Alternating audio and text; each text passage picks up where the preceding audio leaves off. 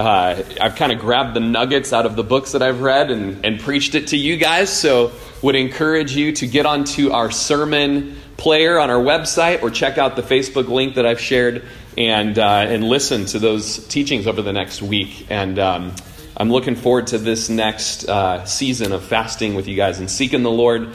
Fasting can look different for each one of us, and we'll kind of you'll be taught, to be seeking the Lord for what that'll look like for you, the 23rd through the 27th. So if you are in 1 Timothy,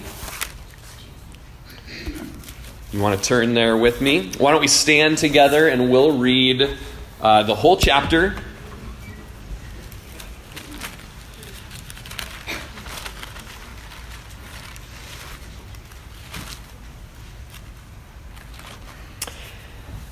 This is a faithful saying. If a man desires the position of a bishop, he desires a good work. A bishop then must be blameless, the husband of one wife, temperate, sober-minded, of good behavior, hospitable, able to teach, not given to wine, not violent, not greedy for money, but gentle, not quarrelsome, not covetous, one who rules his own house well, having his children in submission with all reverence. For if a man does not know how to rule his own house, how will he take care of the church of God? Not a novice, lest being puffed up with pride, he fall into the same condemnation as the devil. Moreover, he must have a good testimony among those who are outside, lest he fall into reproach and the snare of the devil. Likewise, deacons must be reverent, not double-tongued, not given to much wine, not greedy for money, holding the mystery of the faith with a pure conscience. But let these also first be tested, then let them serve as deacons, being found blameless. Likewise, their wives must be reverent, not slanderers, temperate, faithful in all things. Let deacons be the husband of one wife, ruling their children and their own houses well. For those who've served well as deacons obtain for themselves a good standing and great boldness in the faith which is in Christ Jesus. These things I write to you, though I hope to come to you shortly.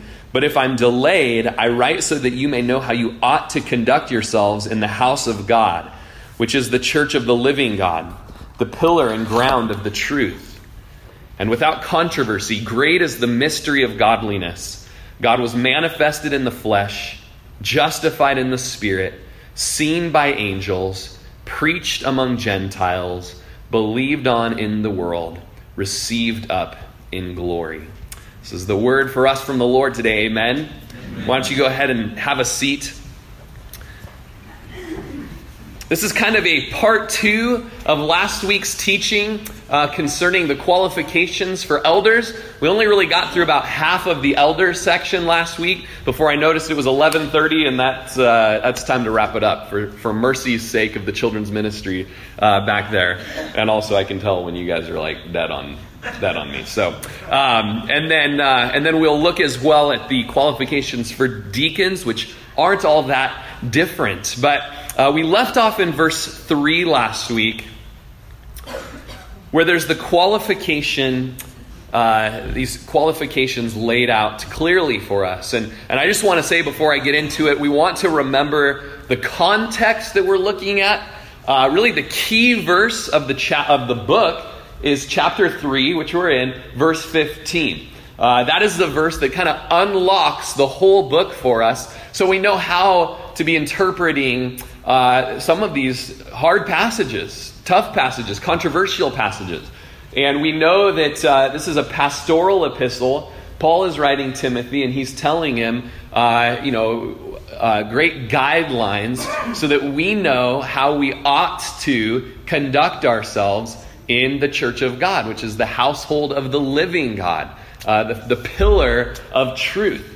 And so that's one thing that's going on here is we're getting qualifications for the leadership of the church and how the leaders are to behave and what their lives are to look like. And there's a lot of other things that we've looked at the last few weeks that are good guidelines and conduct for women, for men in the church. And so verse 15 is a very big contextual key for us as we study 1 Timothy. Another big key for us is in chapter 2, around verses 4 through 8. And it's there that God is given the name, or he's called out the name by Paul, that he is God our Savior. And I love it that Paul calls the Father our Savior in that verse. He's God our Savior. And that Savior God desires all men to be saved and to come to the knowledge of the truth. Goes on to say, for there is one God and one mediator between God and men, the man Christ Jesus, who gave himself as a ransom for all, to be testified in due time. And that really sets up context as well for us as you then go into how men ought to behave within the church, how women ought to dress in worship settings, how maybe the role of women within the church, and then the qualifications for elders, the qualifications for deacons. All of that flows out of the missionary context of chapter 2, around verses 4 through 8. That God is a Savior God who desires men to be saved. And so hopefully you're getting involved in the discipleship groups in this church where questions are going out and you're meeting with your group and you're discussing Sunday's sermon. And it was there this week that the notes went out, and maybe you'll get into them this week with your group, where we asked, why is it important to remember the missionary context of 1 Timothy when you're getting into qualifications for church leaders? And it's important because as leaders are leading according to the will of God, as they are living blameless, above reproach lives, as they are teaching doctrine and the mystery of the faith and holding to it with pure consciences, the rest of the world is affected by how a local church is led and how it is governed. And so, however goes the leadership, there goes the church. However goes the church, there goes the world. There goes the community. There goes the nation. There goes the nations. And so it's important to remember that we're not just, very isolatingly setting up leadership in our church, and that the buck stops here, and that the responsibilities end here, and that the importance of it all is here. The whole eschatology of the world depends upon it. Because as every nation will hear about the saving work of the gospel of Jesus Christ, then the end will come.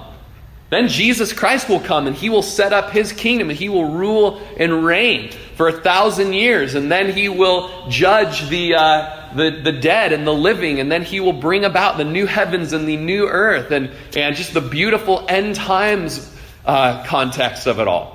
So again, we're not just, I guess a pastor needs to be blameless, and that's pretty important, and it should probably be the husband of one wife, and probably shouldn't be a drunkard, and probably should rule his house well, or not, either way, and however it kind of works out in the end.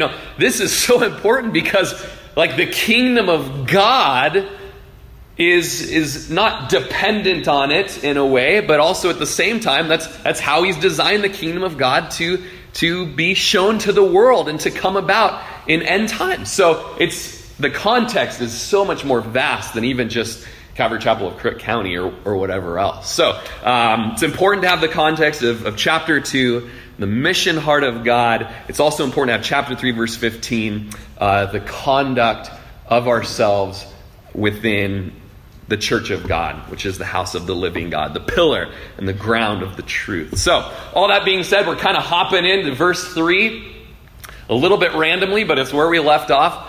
And that is that a man who desires the position of a bishop, verse 1, he desires a good thing, and he should not be greedy for money. That's one of the qualifications for a pastor, and it's in the negative sense that he should not be greedy for money. He shouldn't be fond of dishonest gain or sordid gain, filthy lucre, a man kind of with that in mind, he's content with godliness. He's content with wherever the Lord would have him. Just if I've got Jesus, I've got enough. As Paul will later say, godliness with contentment is great gain. There was the story of a pastor who had been one of a small congregation for a few years, and he sought opportunity at a larger, more prominent church. And during his last Sunday, and it was time to say goodbye to everybody from his church, he's standing at the back of the church saying goodbye to the folks when an old woman came up to him and said, "Pastor, don't go. Don't leave us. You can't leave us." And he said, "Oh, Mrs. Jenkins, it's going to be okay. The Lord will raise up someone even better than me to come and to take my place." And she said, "Well, that's what they all have said so far, and it hasn't happened yet." But the pastors ought not just be like, "Man, I'm chomping at the bit to kind of get out of Dodge here and kind of make it to kind of the next big place and my stepping stone to one day have a television ministry and just kind of be that name that everybody's talking about." And, because that has the context of, great gain. A guy that's desiring sordid gain or maybe even dishonest gain. Isaiah prophesies of shepherds who are greedy dogs, who never have enough. Shepherds who cannot understand, and they all look to their own way. Everyone for his own gain, from his own territory. In the last century, a preacher named Orestes Brownson spoke of ministers who pay more attention to the fleece than the flock. The desire of a shepherd is for his flock. And so in that verse, we see that this pastor, this bishop, should not be given over to wine, nor should he be greedy for money. Very interestingly, a man named Os Guinness, who's the great-great-grandson of the founder of Guinness in Dublin, Ireland, that dark Irish ale, is also the son of missionary parents from China. And he said, "If a man is drunk on wine, you'll throw him out. But if he's drunk on money, you'll make him a deacon." And in many conversations with pastors, and I believe unbiblically, they're very passionate that pastors have no beer, no wine ever. And I think there's great wisdom, but they take a stand biblically that's unbiblical, I believe. But that being said, They just gloss over many other things that are also qualifications for pastors and just even men of God in general. And like Os Guinness said, you'll take a guy who's he is just covetous and greedy for money, and it just shows in his lifestyle. And you're going to throw him into the pastoral position or the deacon position. And you certainly ought not overlook one for another.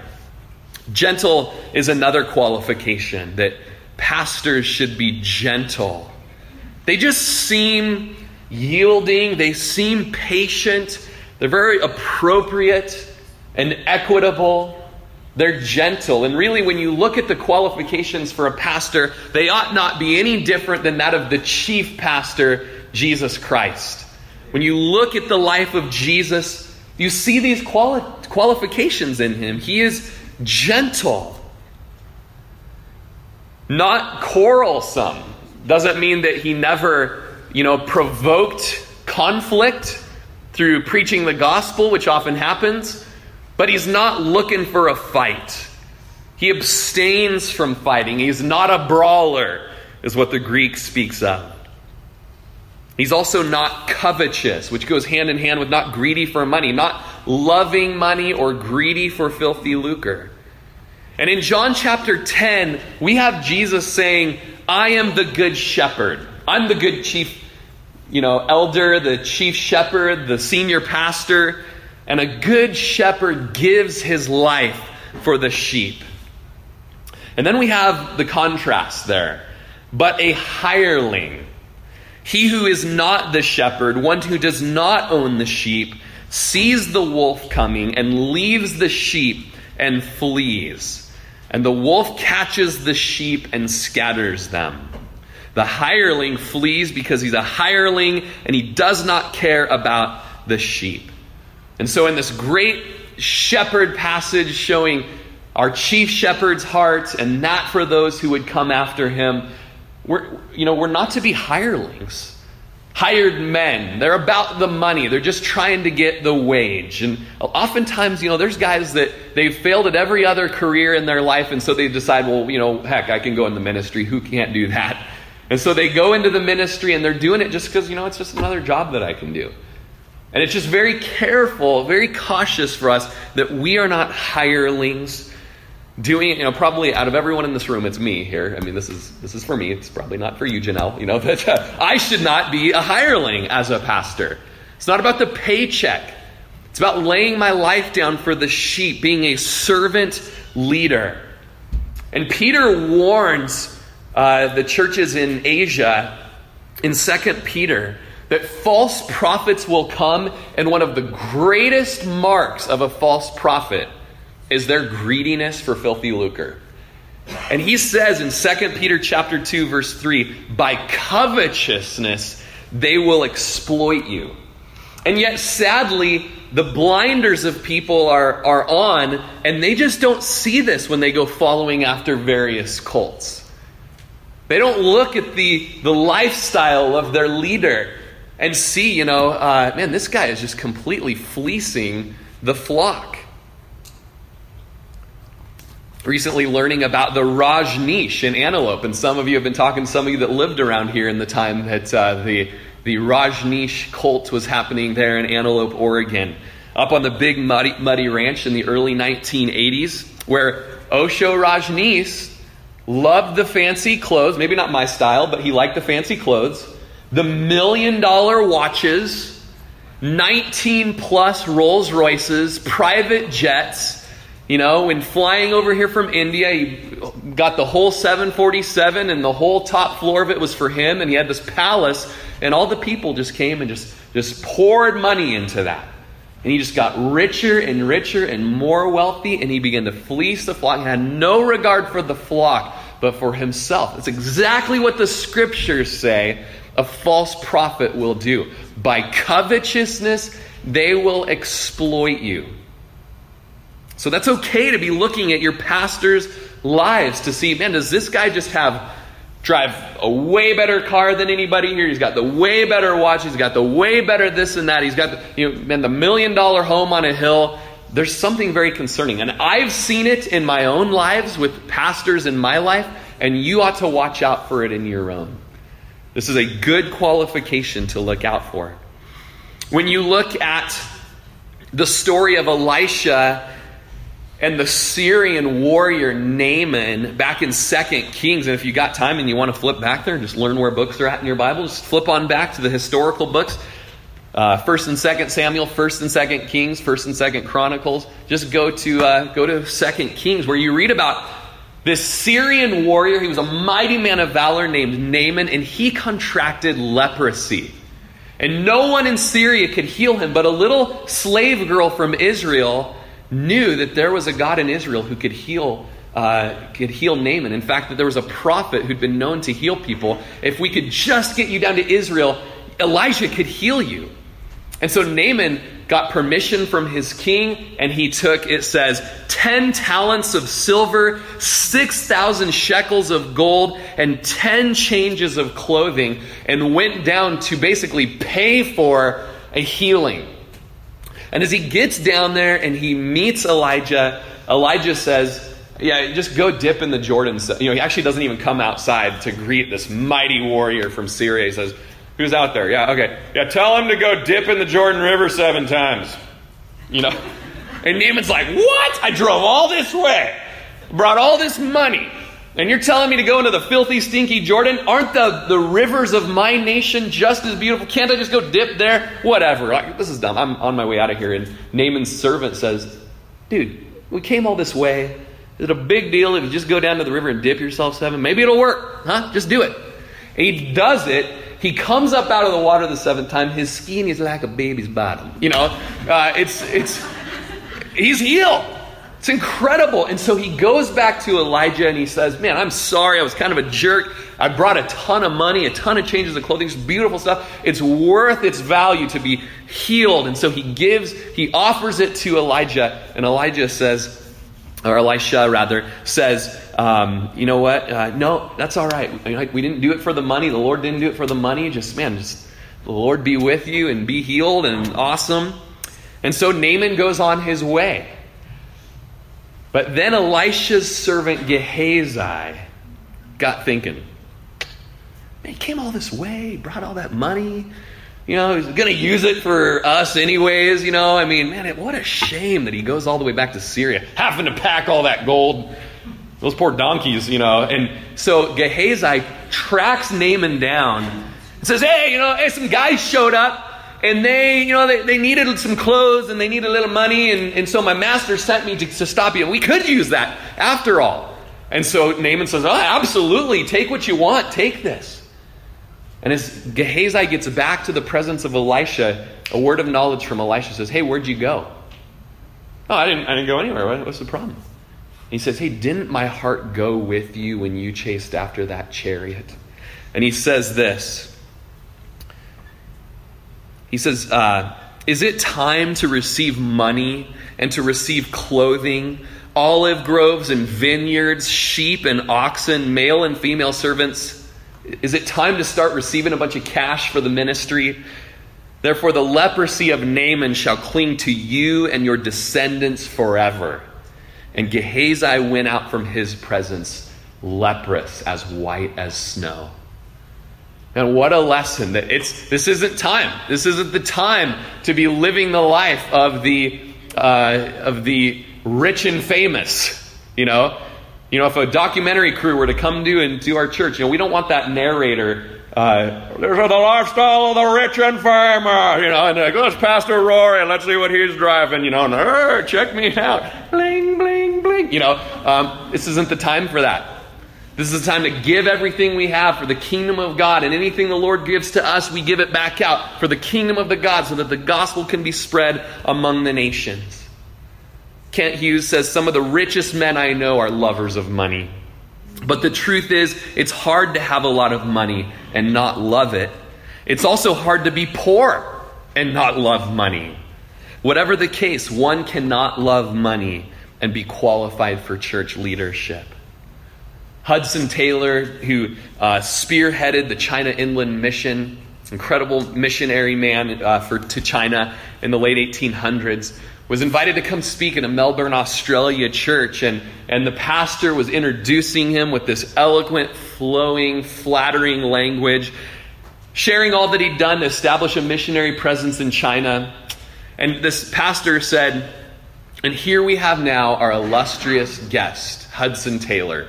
And Hudson Taylor comes up and says, dear friends, I am only the little servant of an illustrious God. We want to make much of our God and Savior. As his under-shepherds, we extol the praises of the chief shepherds. And how tragic it is when you even look at the Old Testament. You have Eli, the priest, in 1 Samuel, and just, man, he's this great priest, this great man of God. And yet when you read about his priest sons, it says the sons of Eli were corrupt and they did not know the Lord. And as you read the story about this priest's son, they would steal from the people as they would come to offer up at the tabernacle. And so it says of Eli's sons in 1 Samuel 2:17, therefore the sin of the young men was very great before the Lord, for men abhorred the offering of the Lord. It got to be where men didn't want to come to the house of the Lord because the shepherds were so corrupt. Far be it from us that be the case for us at this church. That be a New Testament church. I hate going to church, hypocrisy and this and that. And you know what? Man, we want to purge out hypocrisy. We want to purge out the leaven of the Pharisees and of Herod. We want sincerity to mark our ministries. And the sad thing is Eli, who had a disciple named Samuel, who just had he was brought to the tabernacle as a little boy. And he had a tiny little priestly outfit that he wore as a little kid. And he grew up there in the tabernacle. And he became a prophet who would anoint King David. It says about Samuel that Samuel was old and he made his sons judges over Israel. It goes on to say, but his sons did not walk in his ways. They turned aside after dishonest gain, took bribes, and perverted justice. Took bribes, dishonest gain, perverted justice. Now, the thing is, these stories of Eli and his sons and Samuel and his sons are so tragic. Lessons for us when you look at David and his sons. Man, it's possible to be a great leader and be a horrible dad. That is so sobering for me. Very sobering for me. Looking at Eli and Samuel, flawed in the area of discipleship within their home. And that point goes on to our next qualification for elders in verse 4. He is one who rules his own house well, having his children in submission with all reverence. He's one who prays the prayer of Joshua, "As for me and my house, we will serve the Lord." It's not just me, it's my whole house that are servants of the Lord. Titus lays out in that pastoral epistle that an elder is a man who's blameless, the husband of one wife, having faithful children, not accused of dissipation or insubordination. So just a couple other words to help explain what a pastor's children are to be like. Now, this isn't something that all of y'all should just be like, "Oh, pastor's kid, PK," put a ton of pressure on them. We're not perfect. Our kids aren't perfect. But we are disciples of Jesus. We are following after Jesus. And we're making disciples in our home before we even come to try to make disciples in a church. We realize that sin is real, that battling sin is real.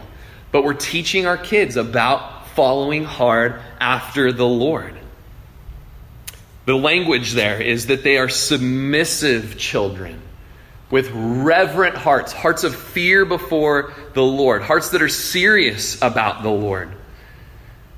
And this is something that you can always pray for your pastors about, that their children will be those that are submissive to the Lord and reverent before the Lord, that they aren't those accused of dissipation or insubordination. Pray for our kids. There's a lot of pressure on them that should not be there.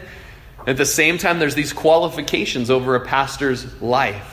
And I know many pastors who are big-name pastors who they've gone through those tough teenage years, college years with their kids, where their kids have walked away from the faith. And that's a tough, hard thing. It goes on to say, if a man in verse 5 doesn't know how to rule his own house, how will he take care of the church of God?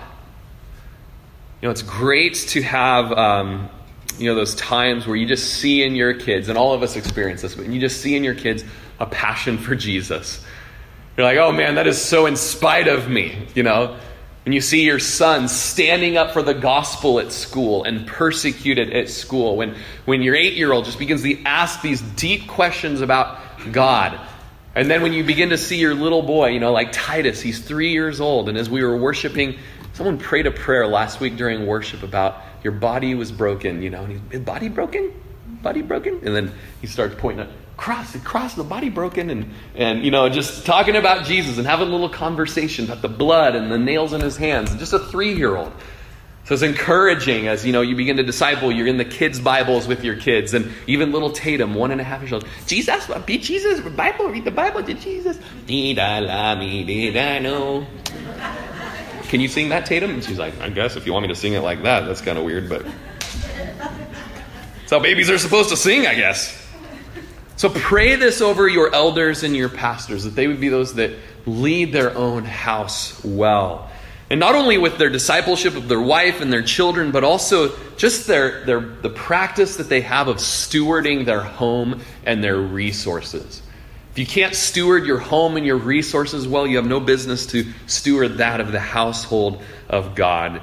Guthrie says a lack of proper management of home life disqualifies the person from leadership in the church. Verse 6, it's not 6, that is the 6th verse. "Not a novice, lest being puffed up with pride, he fall into the same condemnation as the devil." So not a new believer, not a new convert, not newly planted. Pastor William Ward from New York said early in the 1900s, "We must be silent before we can listen. We must listen before we can learn. We must learn before we prepare. We must prepare before we serve. And we must serve before we lead." That all takes some time. Everything from the listening to the learning to the preparing to the serving to the leading. It takes time to work that out in a young believer's life. And so a pastor ought not to be a new believer. As Paul says, if someone is a baby in Christ, they are still carnal. There's still this level of carnality about them.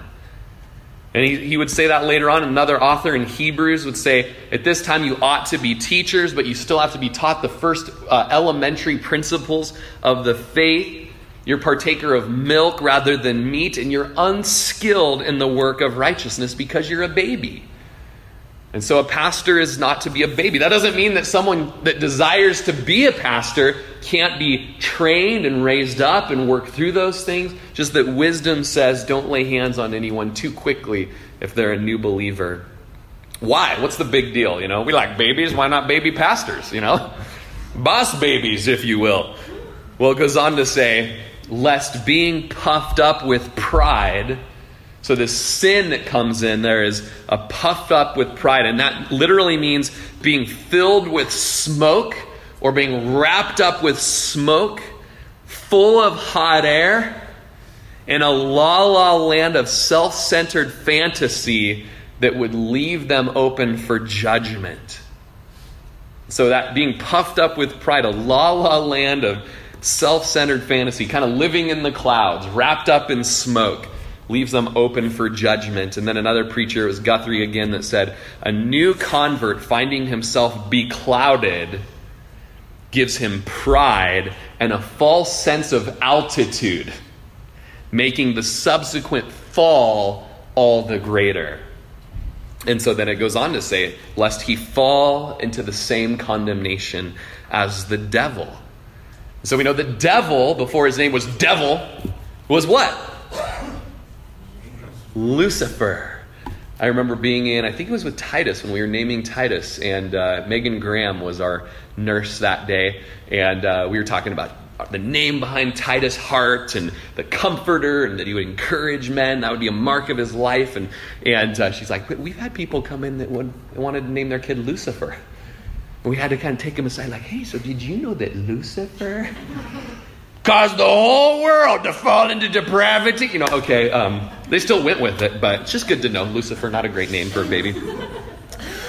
But Lucifer, he was wrapped up in smoke, if you will. He was puffed up with pride. And his sin was that he wanted to be worshipped as God. Who is he that he would get all the street cred, that he would get all the praise and all the glory? I'm the archangel. I'm the worship leader of heaven. I play these harps and I'm just the main man. I mean, come on, a little cred here, guys. That's all I'm asking for. His sin was pride. And pride goes before destruction. As Isaiah says, oh, how you are fallen from heaven, O Lucifer, son of the morning. How you are cut down to the ground, who weaken the nations. For you said in your heart, I will ascend into heaven. I will exalt my throne above the stars of God. I will sit in the mount of congregation, the farthest side of the north. I will ascend above the heights of the clouds. I will be like the Most High. A novice elder has the danger of falling into that same pit. To where Jesus quotes it in Luke 10:18, I saw Satan fall like lightning from heaven. And so it's very important that an elder not be a novice. And verse 7 goes on to say, moreover, he must have a good testimony among those who are outside, lest he fall into reproach and the snare of the devil. And so occasionally, and we're thinking of raising guys up or whatnot, just stories come from people that know these people in their workplaces and in this and that. And they just say, hey, just be cautious. This is a story I've heard about this. I just want you to know I'm not gossiping. Just, if you're thinking of raising them up, here's a qualification that you might want to consider. Do they have a good testimony out there? The language speaks of a beautiful witness and a good reputation from those who are outside the church. Maybe other Christians or maybe non-Christians are just like, did you know that this guy's doing this stuff? It's good to hear from people that know these people 24/7 on the outside of the four walls of the church. I was encouraged this week because you guys have heard me talk about my neighbor Buddy. For the last couple years, they built this house next door to us, and it blocked the walking trail down to Barnes Butte Reservoir. And so a lot of the neighbors were like, "Who does he think he is to block our walking trail?" And it's like, well, he's building a house on his property, and that's the only spot to build it. But whatever, just people, I don't like him, and just the drama of the feud in our neighborhood. I just felt like the Lord said, "Hey, I just want you to just out of the way, go out of your way, loving on this guy, like offer the building crew your extension cord and power of your house and your hoses and your water." And they used it. They used our power. They used our water. We had a swimming pool in the backyard. I told the workers, like, "Hey, it's hot, man, summertime, go use our pool." And we found out, they were using our pool and just getting refreshed and going back to work. And we had to drain the pool and then fill it back up with clean water. But, only had to do it like 4 or 5 times that summer. But we just went out of our way to love on them and plow their snow and just whatever we could do. And this guy was beginning to talk. His name's Buddy, it was his nickname anyways, and he's an agnostic. And he said, I don't know. I don't know what there is. And I know that all this didn't just come on its own. Something made all this. But I'll tell you what, I had a Christian mom and dad, and they used to beat me and they abandoned me as a child. And I don't want anything to do with that.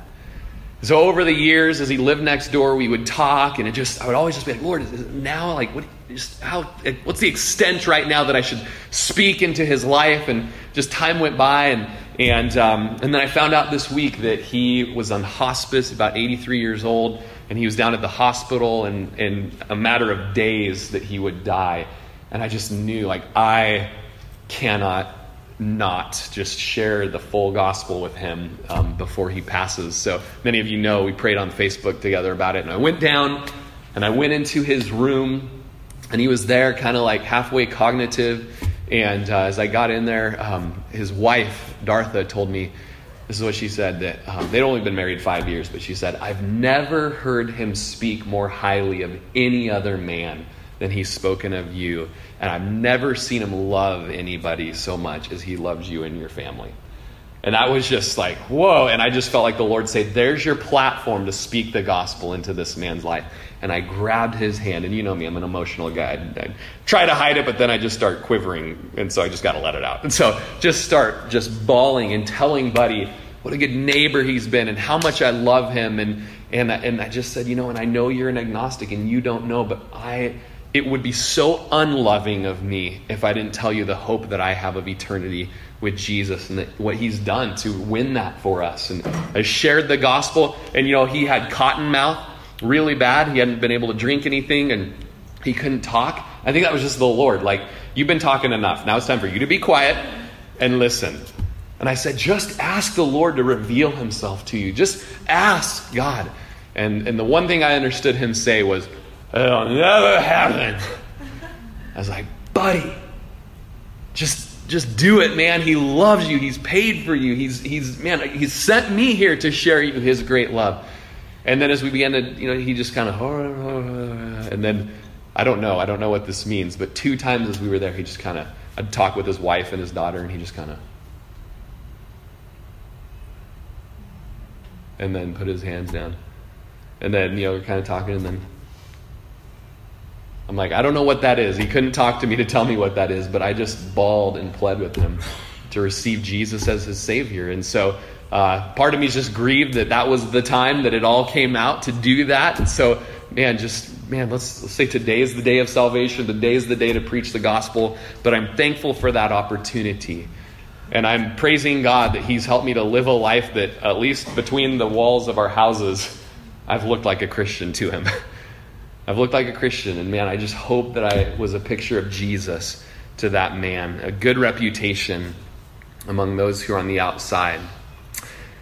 It's not that the outsiders are arbiters of the church's choice for those that would lead it, but it is true that no minister will achieve success who's not first attained the confidence of his fellows out there in the community. And so we have 16 high qualifications for elders.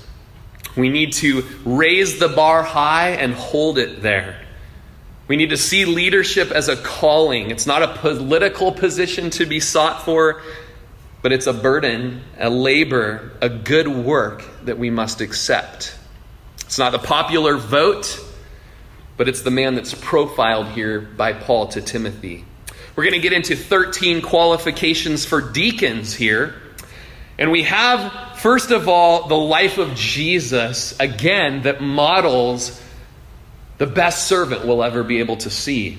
In Mark 9:35, Jesus says, if anyone desires to be first, he shall be last of all and a servant of all. In Mark chapter 10, verse 45, it's our key verse of the book of Mark. Our youth group has it memorized.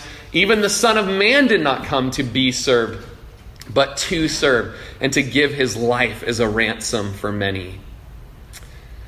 And so this following list of credentials for deacons who would be servants in the church, it's nothing more than a leader. You know, a leader needs to lead by example, and our chief leader, Jesus, didn't come to be served, but to serve, and to give his life as a ransom for many. This list of credentials has everything to do with the gospel. And so let's look at it in verse 8. Likewise, deacons must be reverent, not double-tongued, not given to much wine, not greedy for money. So we have this deacon. I remember reading about Eugene Sledge, who wrote the book With the Old Breed, The Battle of Peleliu in Okinawa. And I remember he had a hound dog named Deacon, and I was like, what a great name for a dog, you know? Just make it churchy, you know? Or King of Queens, you've got Kevin, his best buddy, his name is Deacon. What a great name for a friend, Deacon. What a great name for a son. What are these deacons? These hold an office within the church. The story is told of a deacon in a hospital, and his good friend and fellow co-laborer, a preacher, goes to visit him. The preacher notices all the medical equipment attached to the deacon, and he kneels by the bed with tears in his eyes. The deacon motions to a pad and pen on the nightstand, so the preacher hands his friend the pad and pen, and the deacon begins to write. Suddenly, the deacon dies. At the funeral, the preacher is delivering the service of his good friend, and he says, I was with him when he died. As a matter of fact, I have his final words, a note that he wrote me while I was there by his bed. The preacher pulls out the paper and reads, please get up. You're sitting on my oxygen hose. Adam, that's how it's going to go down for us. He's the deacon in our body. Say goodbye, buddy. Deacons are servants. A deacon in the Greek is the Greek word diakonos. Deacon, sometimes servant is translated as under-rower, so a servant or an under-rower. And it speaks of the slaves in the galley of a ship. That they weren't seen, but they provided the power for the ship to move. And so when we speak of servants and stewards of a church, when we speak of deacons and servants, we speak of a lot of times unseen men within the church that are laboring and causing movement within a church. They are one of the two offices in the church. The one we've talked about over the last week and a half, elders, pastors, that provide oversight and care of the church. And then these deacons. Deacons having more of a service type ministry within the church. And God is so good. He is so good to give the right leadership to his church. He knows what's needed. As Paul wrote to the Philippian church, the first verse says that it's addressed to the pastors and the deacons. So what's the relationship between elders and deacons? Usually pretty good until deathbed moments when the oxygen hose gets stepped on. But elders or pastors or bishops, they are given rule of the church, oversight of the church to shepherd and care for God's people, especially in the areas of the Word of God and prayer. And then we have the office of deacons, which are more service assigned, a role of service. There's a little graph that I made learning of graphs in community college. I made this incredible one here. It might be too complicated for you to understand. Basically what you have is, on the left, you have more of the gifting and ability to teach the Word of God in the blue. And so pastors, elders, and bishops, man, they labor in that aspect of it. Do they still do practical ministry? Absolutely. Are they still servants just like Jesus? Absolutely. They have a role of practical service within the body. But it would be less than that of the office of deacon. Rather, we have deacons. Are they guys that just, I got no idea what the Bible says. I don't know any memory verses. I don't even know, what is this thing? It's kind of a weird looking thing. No, they know the Word of God.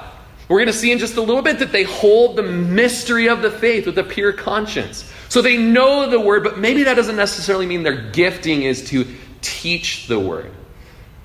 However, they are very gifted in practical matters. They're able to take charge and oversight of some of those more practical things within the church. And we're going to see this played out in just a little bit in Acts chapter 6.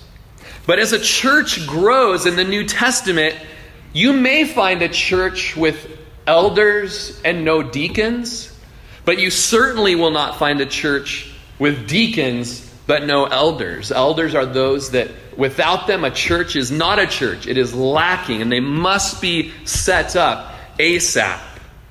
Again, as we talk about these office roles, do not think in terms of status. Okay? In other words, the elder's kind of the big man on campus, and the deacon, he's kind of just like, could never make it to be an elder, or it's kind of a stepping stone thing. Maybe one day I'll attain. You're already thinking of it wrong, unbiblically. We always have to knock that out of our mind.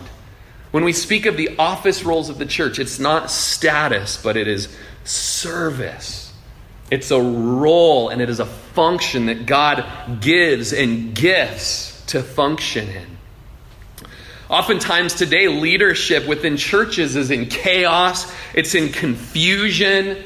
It's cloudy within the church today because we don't use biblical language to describe the leadership of the church. All of a sudden you've got trustees and boards running things, or you've got vestries and this and that. And it's like, okay, man, I don't even know, what are we talking about here? Let's come back to biblical language so we know how the church is to be run and function.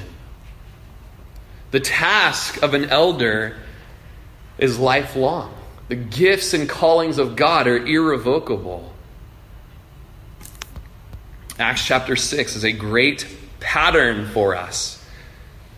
Though it might not be a formal prescription. We'll just look at that in a minute. But let's look at some of these. Forgive me as I cut and pasted some notes in some weird spots there. Happens every now and then, I know. I have a welding degree, not a preaching degree. Okay, anyways.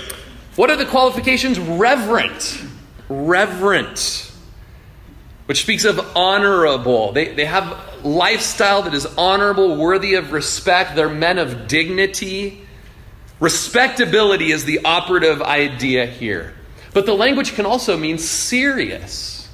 These guys are a bit serious. It doesn't mean they don't have a sense of humor or that they never laugh. It means that whatever the task is, we realize we're doing it for the living God and we are serious about the task. It's kind of funny, Adam, who is one of the deacons in the church, if not the deacon in the church as far as office capacity goes, when he first became a deacon, he used to always tell the elders, like, hey, can we stop joking now and get serious in our meetings, because, hey, we like to crack a joke as elders, and we got this serious guy, Adam, who take a little sarcasm every now and then. But it means that they're not flippant. Whatever aspect of service they are functioning in, it is done with gravity. When we look at Acts chapter 6, some of those first deacons, it appears that they were men of high qualifications just to serve tables. What's the big deal? You're just serving tables. You're serving tables for Jesus. That's why there needs to not be a flippant attitude about it. So when someone is cleaning here in the church or, repairing things at the church or serving in various capacities at the church, they're doing it with a grave heart because they realize they're doing it for the Lord. And it's so awesome to be here and to watch people serving with such excellence. I have in my mind, I've watched men come in after work and clean the windows of this church. And it is one of the coolest things to watch because my kids go around, those two doors right there. And I'm like, don't touch it. Don't you know that they're going to have to come in and clean that up? I could do it, but of course, sometimes I do it. But I'm like, oh no. And I'll just watch these guys. It's okay, man. It's okay. And just, and I just love it. I'm just cleaning windows, but I'm cleaning windows for Jesus. I'm just opening doors, but I'm opening doors for Jesus. I'm just running the sound or doing worship, but I'm doing it for Jesus. Whatever that is, man, when we are serving the Lord, it's for all of us here, pulling weeds for the Lord, taking care of the flowers, decorating the church. There's no menial task for the kingdom of God. And so we do it seriously. The qualification is that they are not double-tongued. They're not hypocrites. Telling one story to somebody, telling another story to somebody else. They're not political. And they're not about politics. Politics is two Greek words broken down. Poly meaning many and ticks meaning bloodsuckers. They're not into politics. They're true. They're not hypocrites. Out of they're not what James is talking about. Out of the same mouth proceeds blessing and cursing. These things ought not be so. It goes on to say they are not to be given to much wine. It speaks of a great amount of wine. The ESV and the NASB, not addicted to much wine. Or literally, not wine too much. That's how the Native Americans used to say it. Not wine too much. How?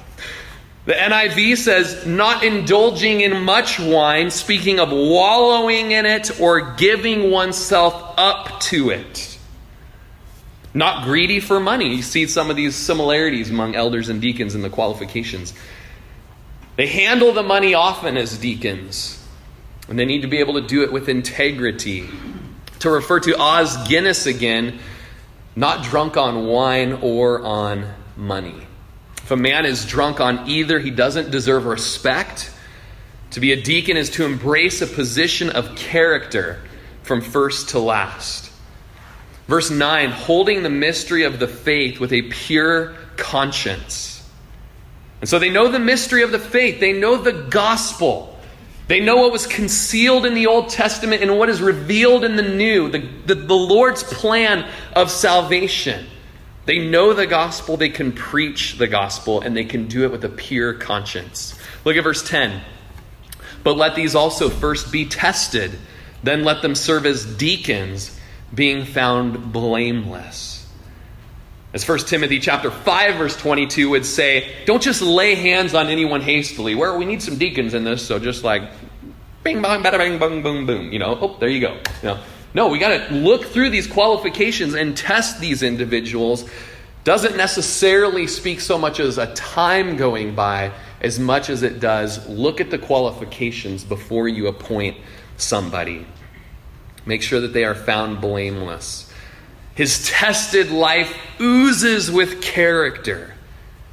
Flagrant sins of omission and commission were not found in this man, so they were able to be set in the office.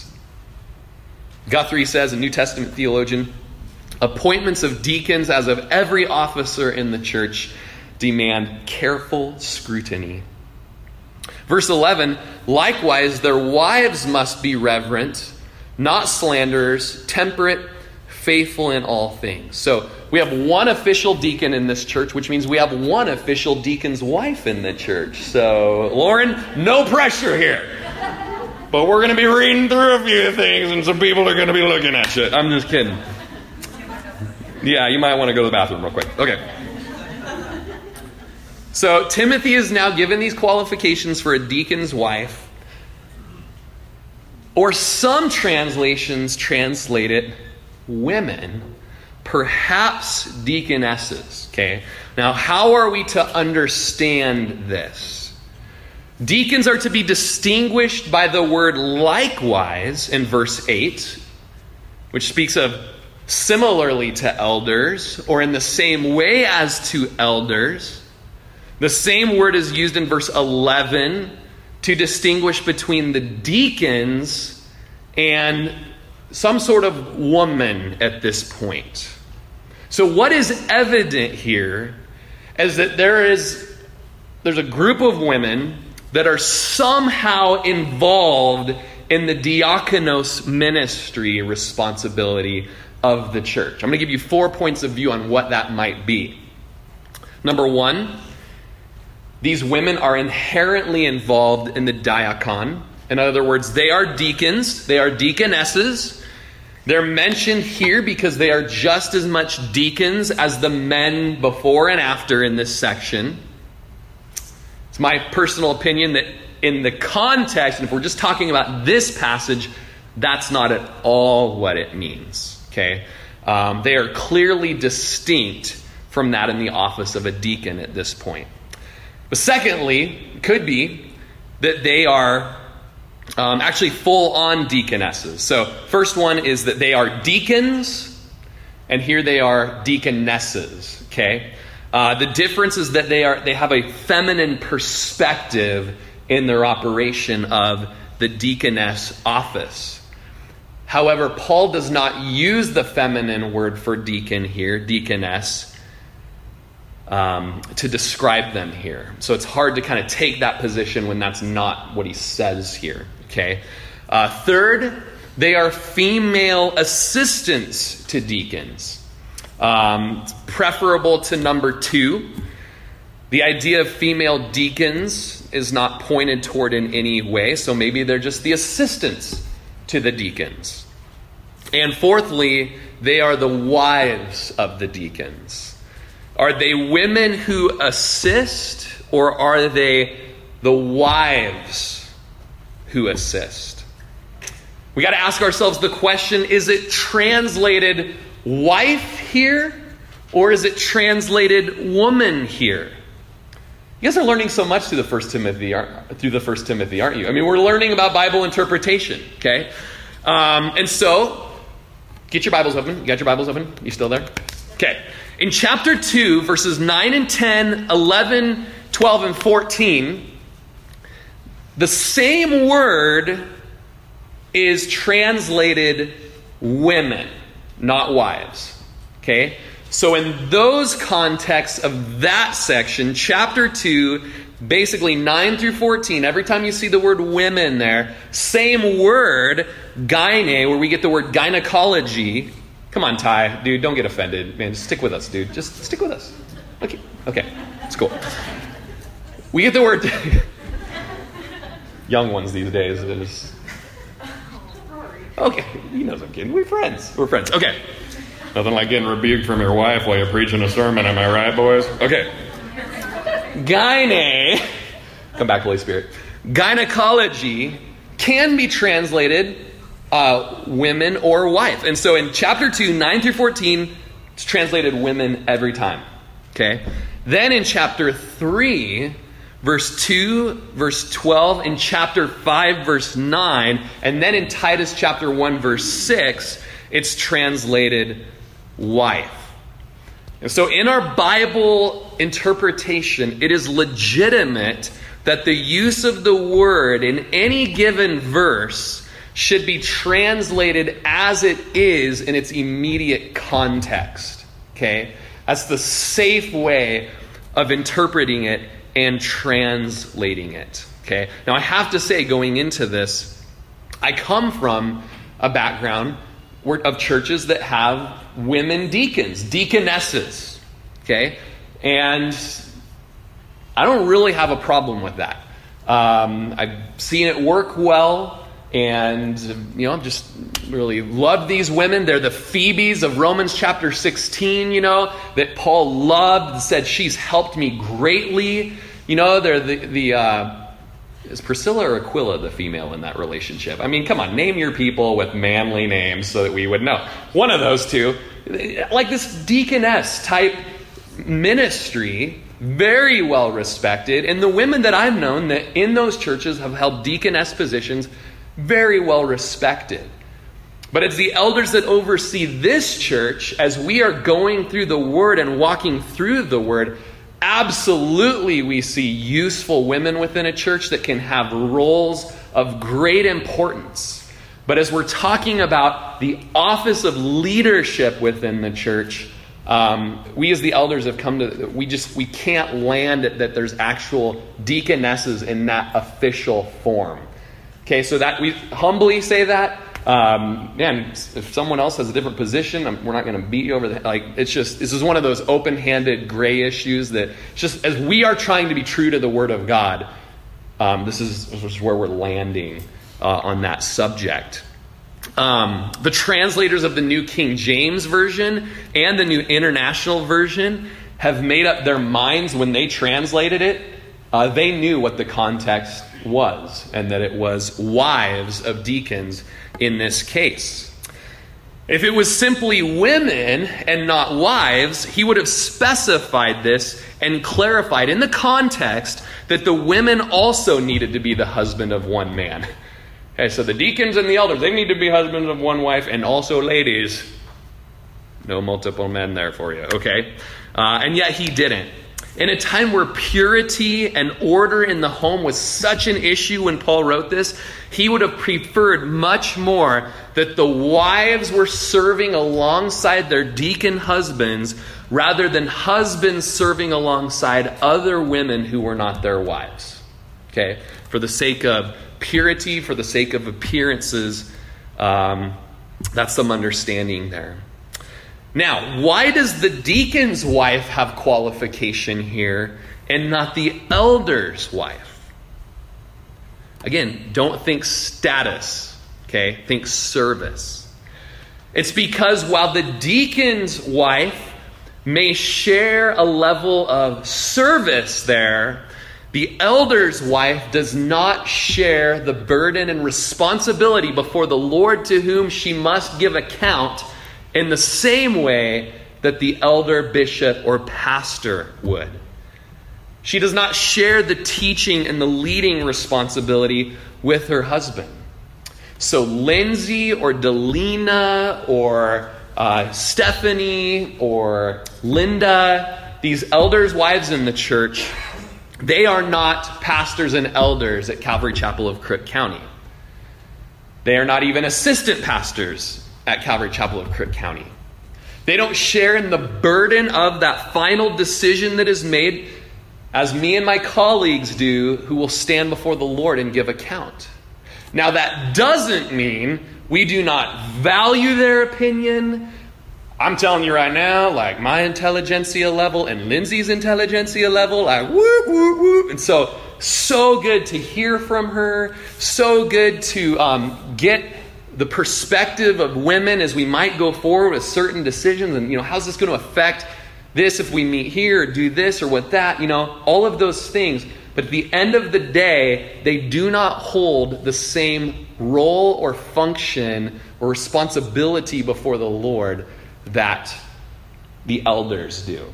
Okay? And this is just the design of God for role and for function, how the church is to be conducted, okay, has nothing to do with status or value or worth. And we just hammer that out, seems like almost every week as we talk about the hearts of submission within a church.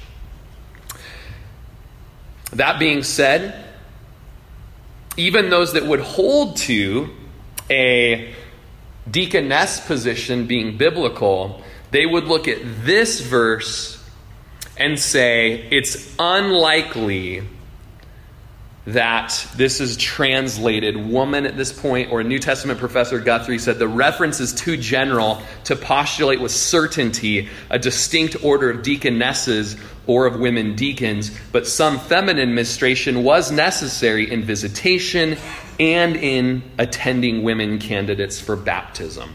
So today we're trying to be true to this text. Amen? All right. Likewise, these wives, their wives, deacons' wives, that's my position, I'm teaching it today. It's the Lauren Barneys of the group. Must be reverenced or dignified, worthy of respect, the different translations use. Also serious. Not slanderers, as they often hear of the different things that are going on within the church. So they're not malicious gossips or talkers. The Greek is devilish. They are, stop looking at her.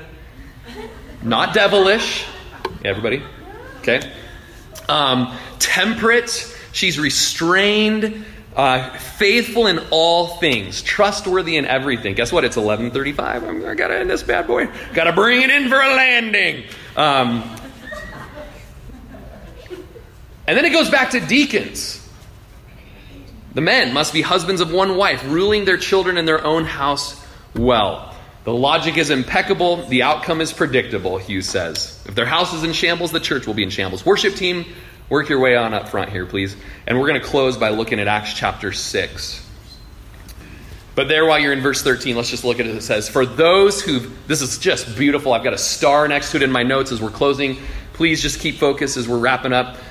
For those who have served well as deacons, obtain for themselves a good standing and great boldness in the faith which is in Christ Jesus.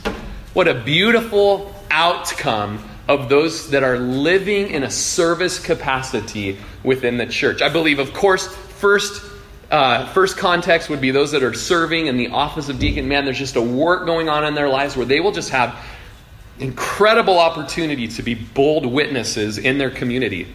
I think that's the first. But I think as well, anyone who's serving in the church, it just opens up these incredible doors for witnessing the gospel. And so as we close, will you flip over to Acts chapter 6, and we're just going to end with looking at what many believe and would say these are the first deacons being put into office. Acts 6, verse 1. Now in those days when the number of the disciples was multiplying, there arose a complaint against the Hebrews by the Hellenists because their widows were neglected in the daily distribution. Then the 12 summoned the multitude of the disciples and said, it's not desirable that we should leave the word of God and serve tables. Therefore, brethren, seek out from among you 7 men of good reputation, full of the Holy Spirit and wisdom, whom we may appoint over this business. But we will give ourselves continually to prayer and to the ministry of the word. And the saying pleased the whole multitude, and they chose Stephen, a man full of faith in the Holy Spirit, and Philip, Prochorus, Nicanor, Timon, Parmenas, and Nicholas, a proselyte from Antioch, whom they set before the apostles, and when they prayed, they laid hands on them. And so we have a problem. There's too much work to be done, that those that were responsible for praying over the body and ministering to the body through the word of God, they were neglecting that work so that they could help serve the tables. Okay? And so there was a role that was needed. Men who were specifically there to serve with the tables. And those qualifications were good reputation, full of the Holy Spirit, wisdom, full of faith, full of the Holy Spirit. So that the apostles could go spend time in the word so they can preach the word well and right and be men of prayer. Average church, there was a Gallup poll that the average church expects their pastor to work 116 hours a week according to their expectations. And many of those expectations can easily be brought over to the role of a deacon so that those service aspects could be well done. Now, as we read on, we've got verse 8 of Acts chapter 6. This Stephen was a deacon, full of faith and power. He did great wonders and signs among the people. This is a deacon. This is a servant. He's full of faith. He's full of power. He's doing signs and wonders. And there arose some people who basically they disputed with Stephen. And look at verse 10. They were not able to resist the wisdom and the spirit by which he spoke. This is a deacon. This is a servant preaching the gospel with such wisdom. I mean, he held the mystery of the faith with a pure conscience. As he would preach the gospel in what's been called one of the greatest Old Testament sermons of all time in Acts chapter 7, they picked up stones and rushed towards him and they stoned him.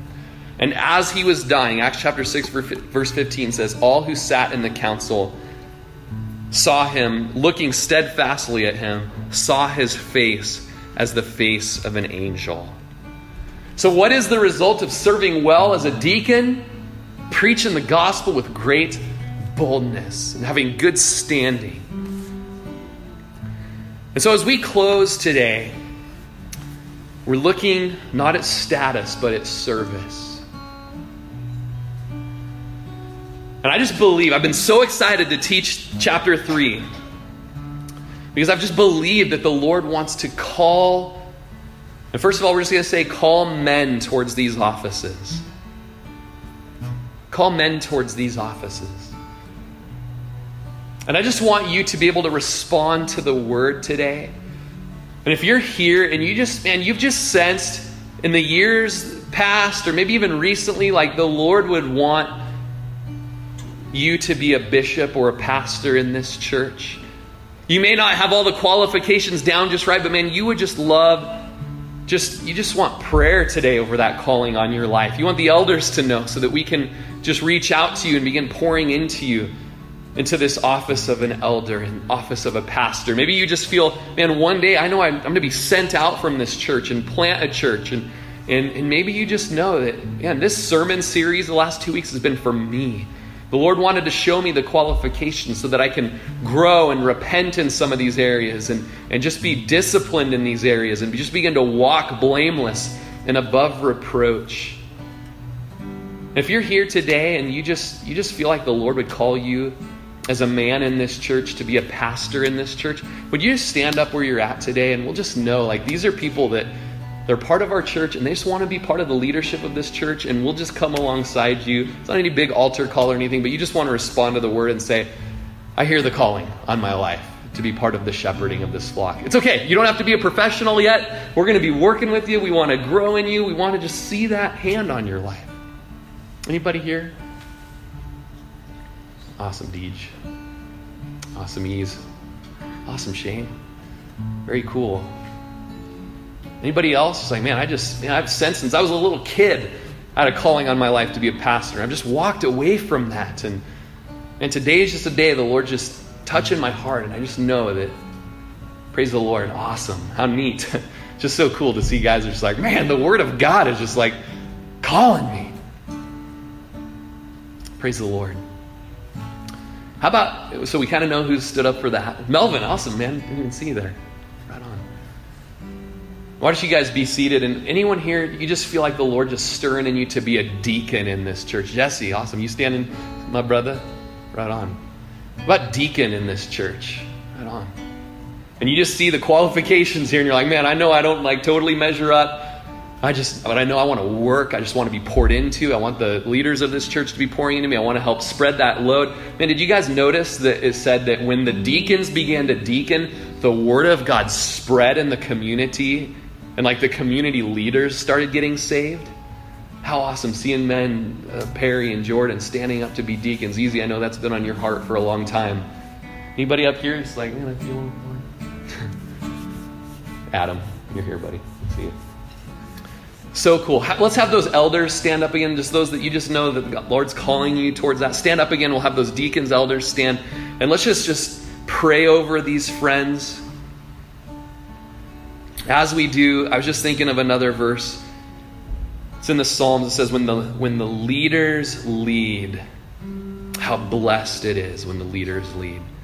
And I would say also when the servants serve. And maybe as you just look through this, you're a gal here today and you know our position on deacons, but it doesn't mean that you don't have a great role to play and you just want to be a servant. Maybe God's even calling you to be more of a servant and just be open-eyed and looking for ways to just be servant and living a life of service in this church.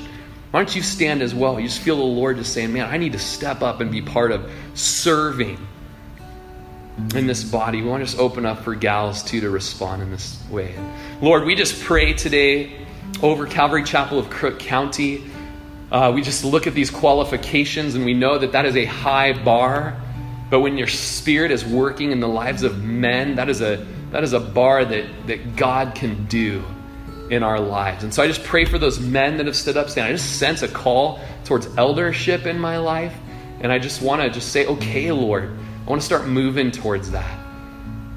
Lord, those here just that just sense just that call to be a deacon and to just step up and just to be an under rower and help provide movement in this body.